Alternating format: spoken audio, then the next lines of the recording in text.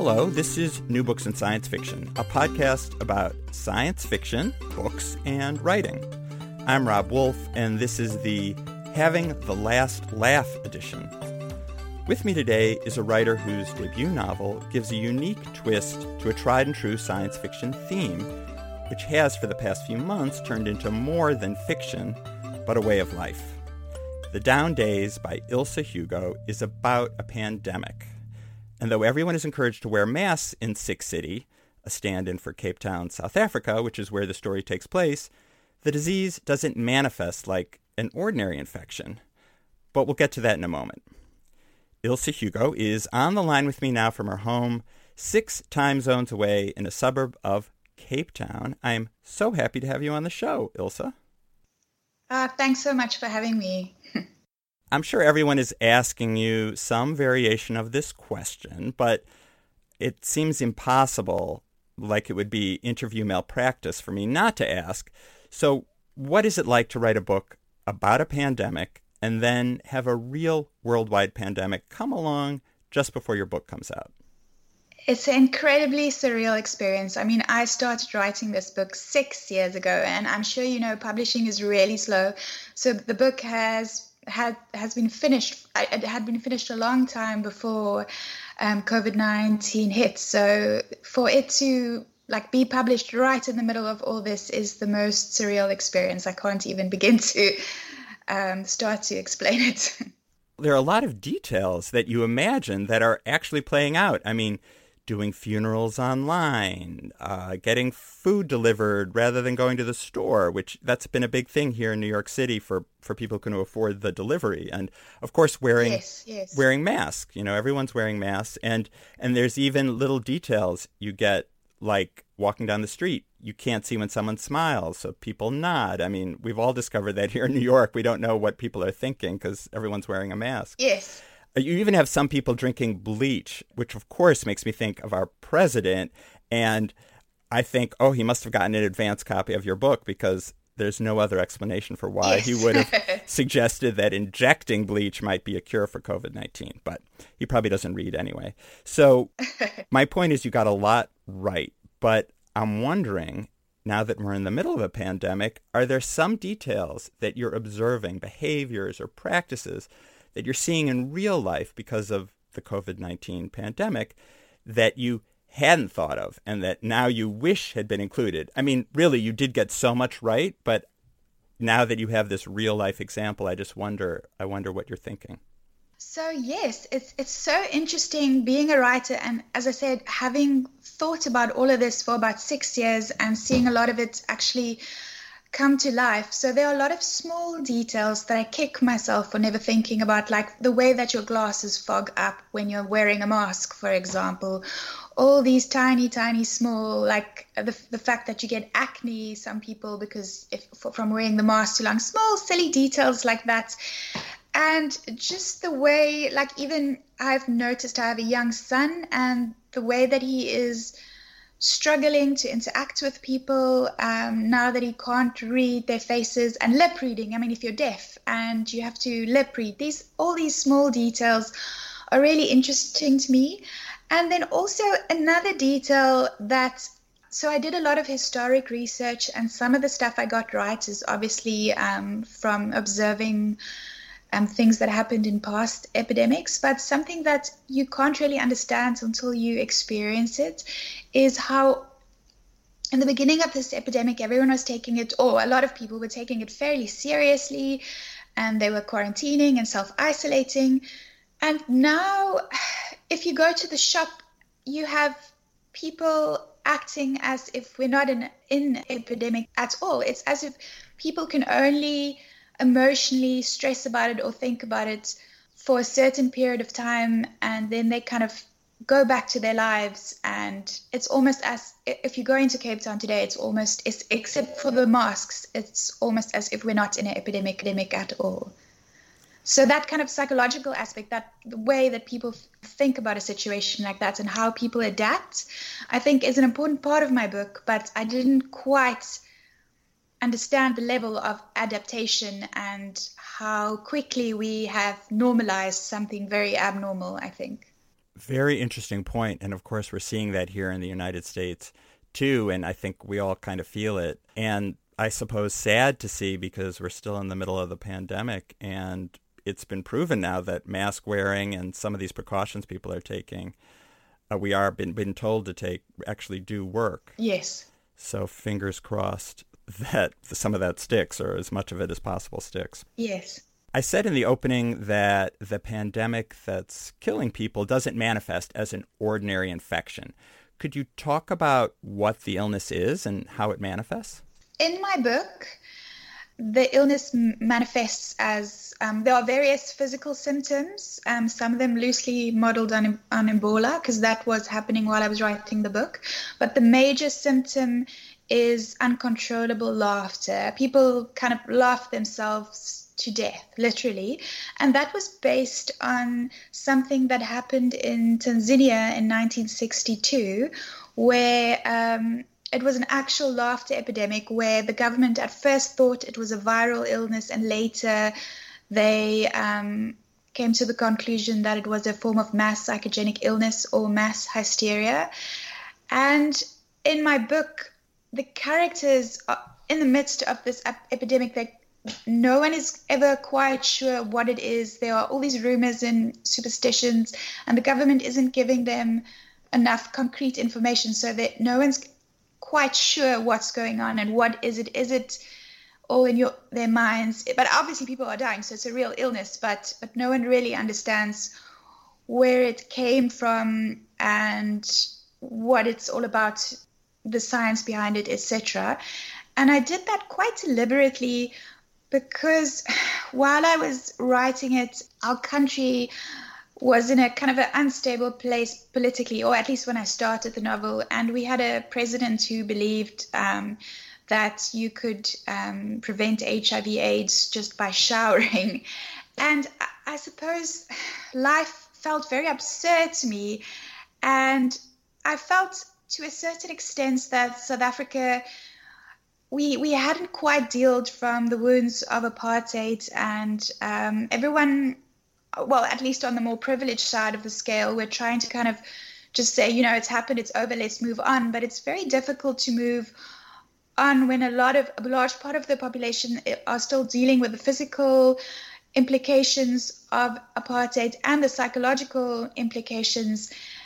So I was reading up about mass hysteria, and they were saying that scientists believe that it's a physical manifestation of a society under chronic stress.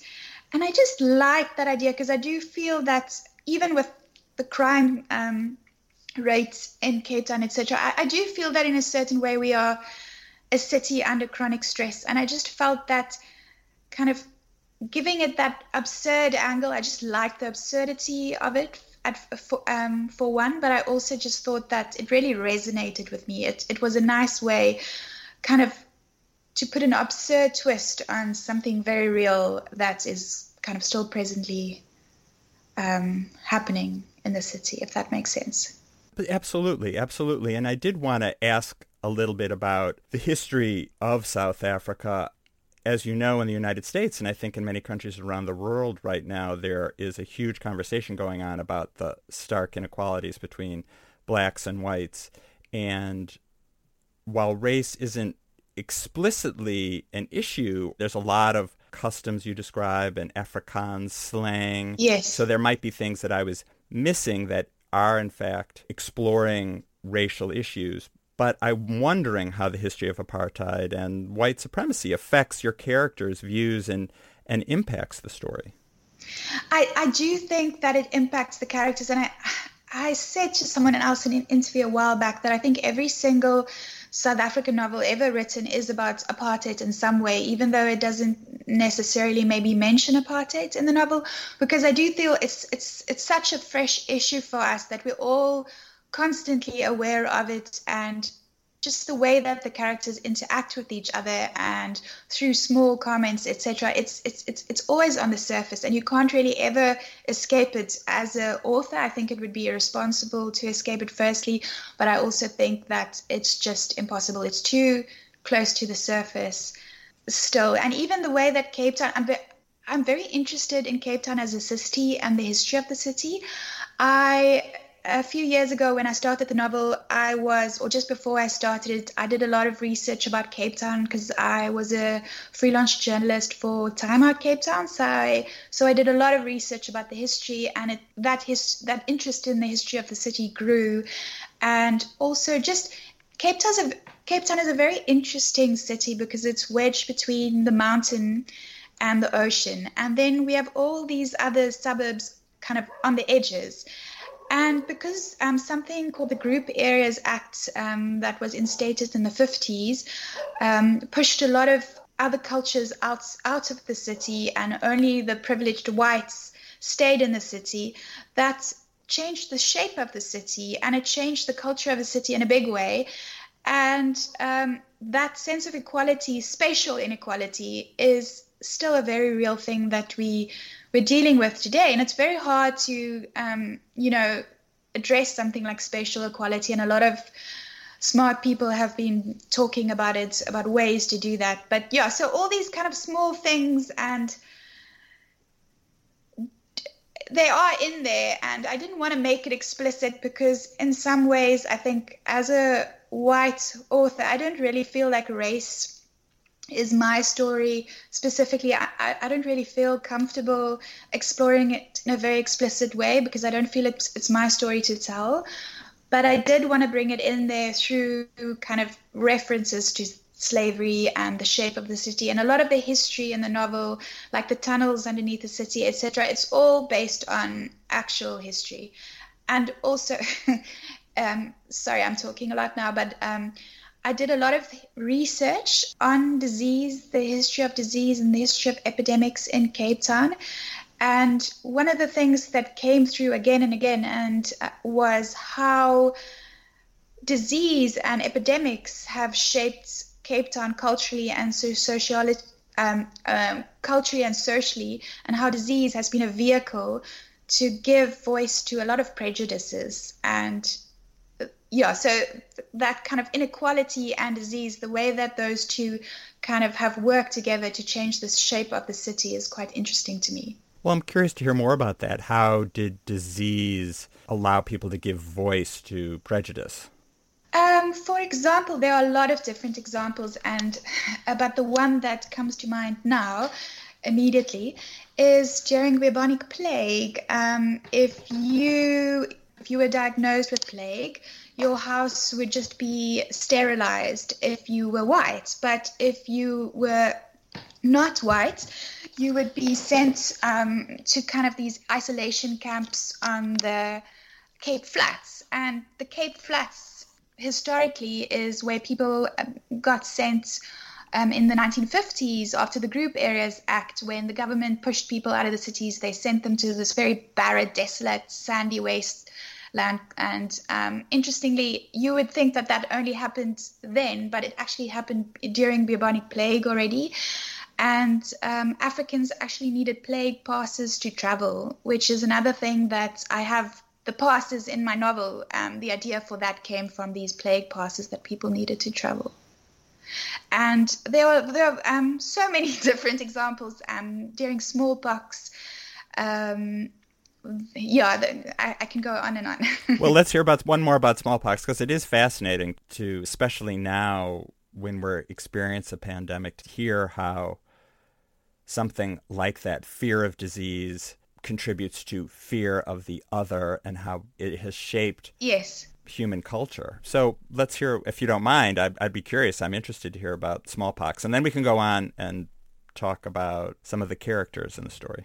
For example, the Khoi believed that, so we had the local population, when the Dutch came to South Africa, they were called the Khoi San, and a huge number of them died because of the smallpox epidemic, and they actually believed that the Dutch bewitched them. And all this distrust that we're experiencing with the government now, you can see these things right throughout history. With smallpox as well, the Muslim population, they didn't trust the government because the government obviously didn't always have their best interests at heart. So they would suck the vaccinations out because they also believed these kinds of things. And they were also on both sides during that time in colonialism. There was this idea that the Dutch believed that the slave population, when there was a disease, for example, were bewitching them. And it's just kind of all these kinds of different layers.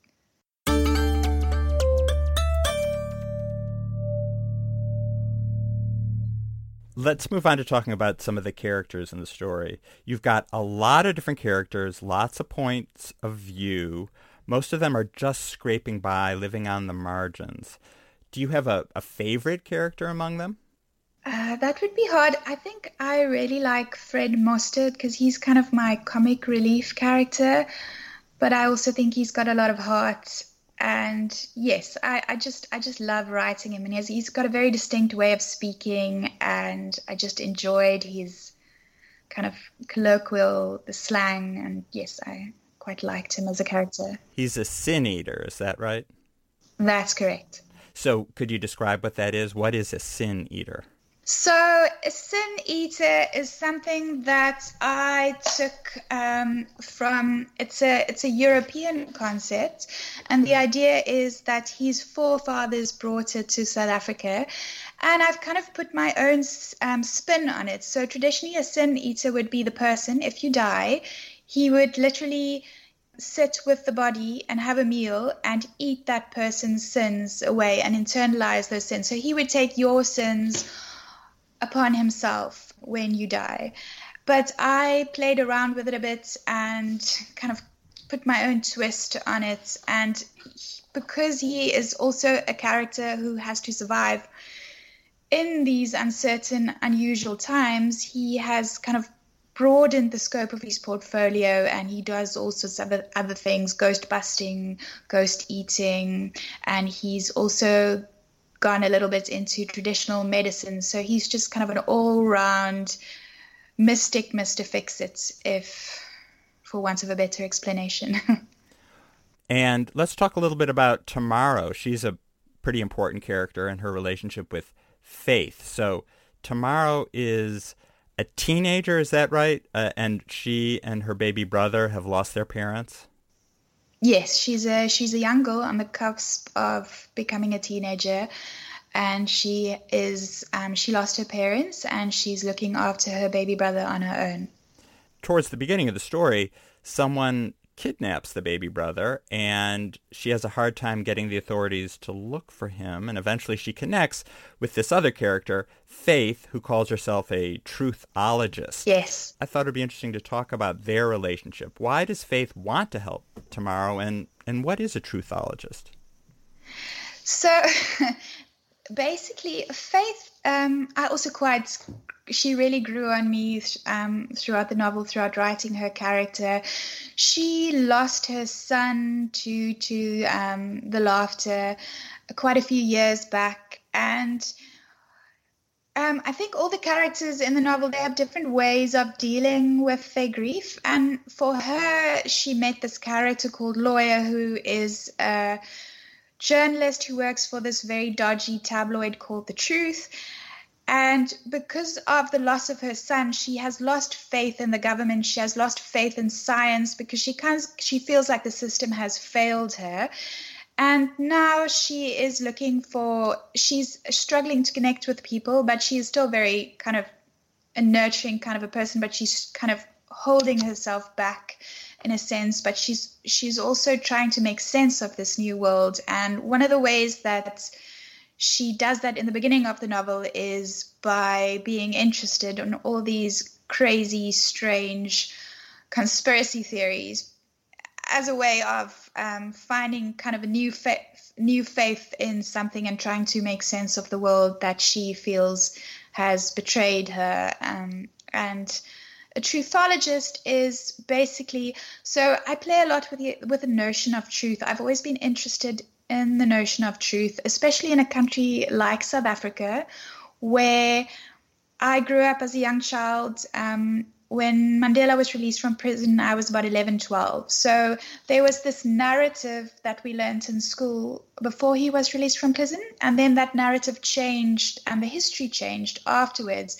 So I've always been quite interested in this idea that history is written by the victor, and that there are different versions of the truth. Not that, I mean, it's not all truth, obviously, but there are different versions of the same event.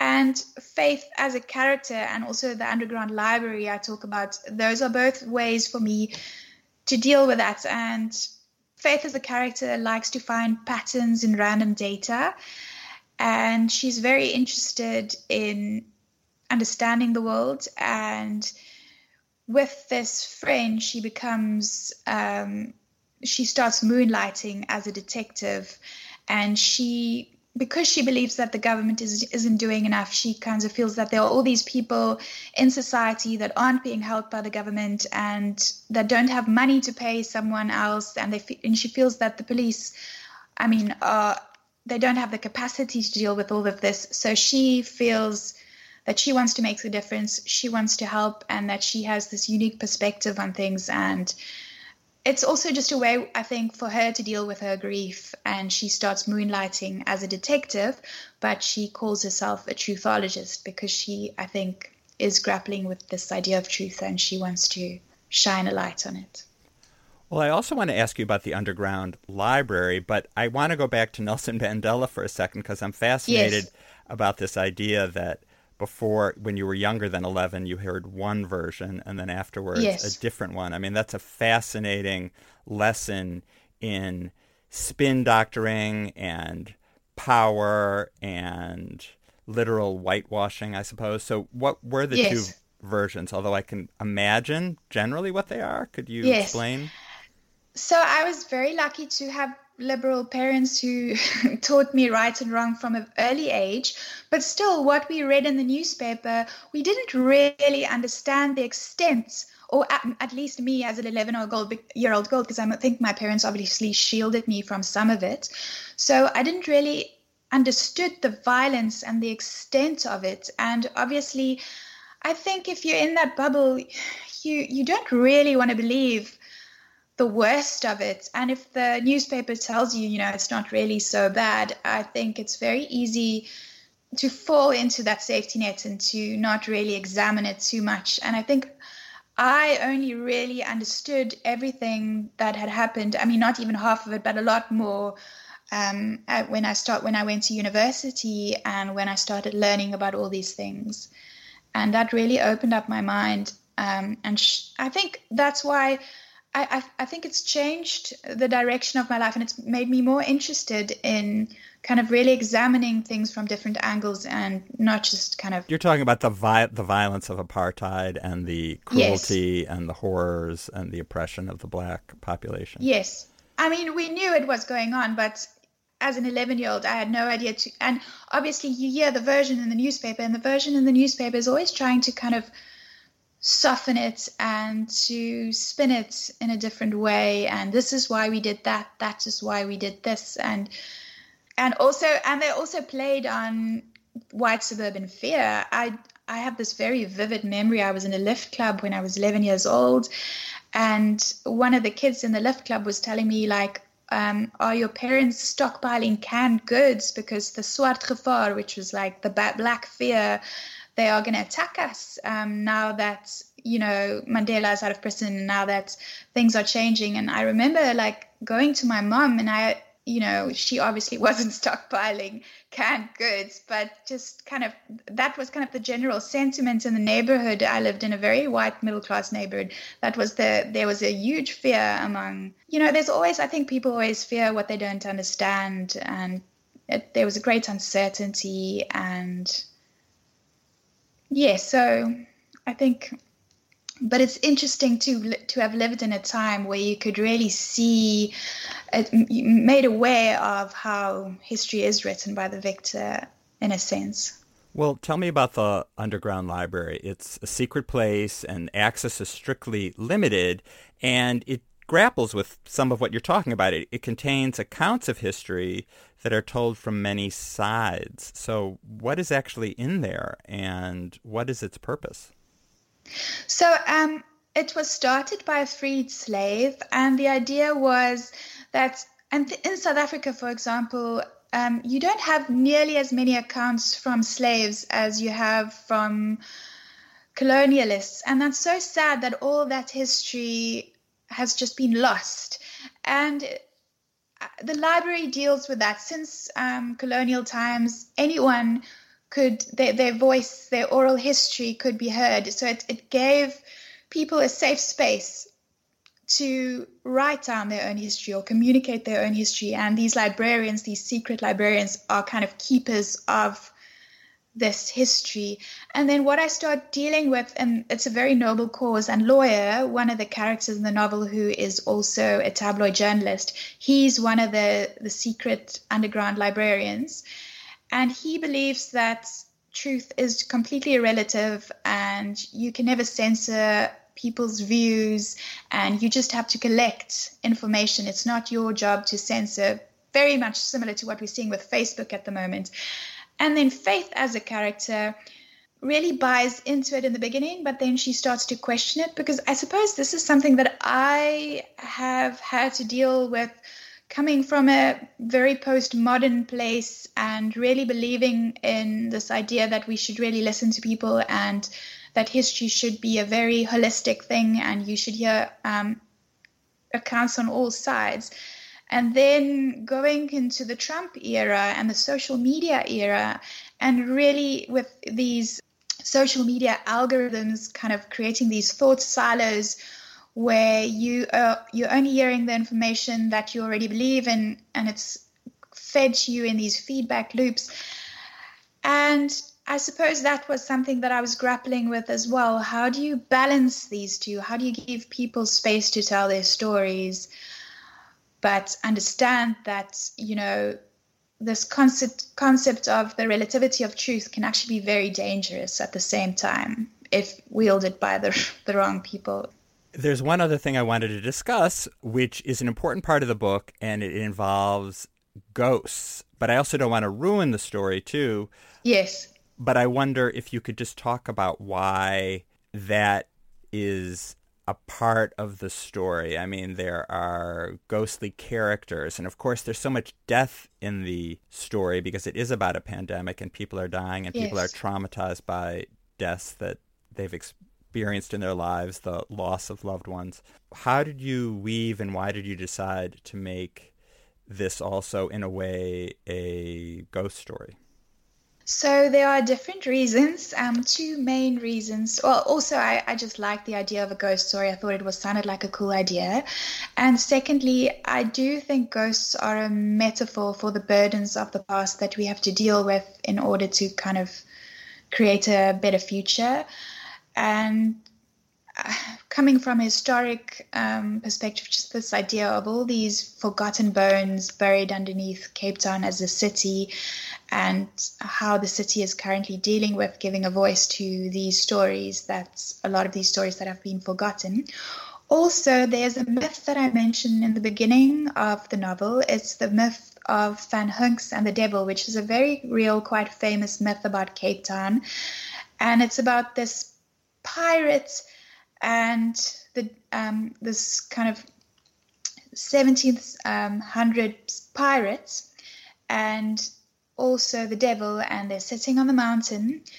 And one day the pirate goes onto the mountain to smoke his pipe, and then the devil is there, but he doesn't realize it's the devil, it's a stranger, because the devil is wearing a hat obscuring his horns. And the devil challenges the pirate to a smoking duel.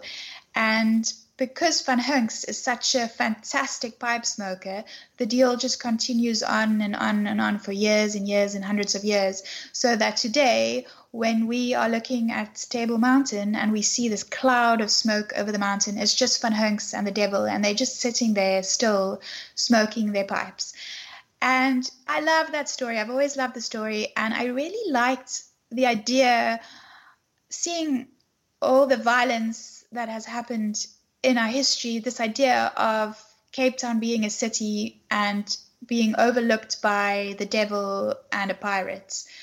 And that's kind of got me thinking about this whole idea of purgatory. And yeah, I don't want to give too much away, but just this idea of this city of sin and how you deal with these sins of the past and the sins of your forefathers. And ghost just seemed like a nice metaphor. Obviously, that's not the main focus, but it's kind of an underlying layer that I was playing with. I want to thank you so much for spending what is kind of the beginning of your evening and my morning here in New York with me to talk about the Down Days. I really enjoyed the conversation. Wonderful. Thank you so much for having me. I really appreciate it. I hope you have a wonderful Sunday further. Thank you so much. I've been talking to Ilse Hugo about the Down Days, which came out in May from Skybound Books, which is an imprint of Simon & Schuster. You can subscribe to New Books in Science Fiction so you don't miss an episode, and leave a review to show your support. Our theme music is by Michael Aaron of QuiverNYC.com. I'm Rob Wolf, author of The Alternate Universe. I produce and edit the show. The New Books Network is fearlessly led by its founder and editor Marshall Poe and is tirelessly assisted by co-editor Leanne Wilson. Take care, everyone, and thank you so much for listening.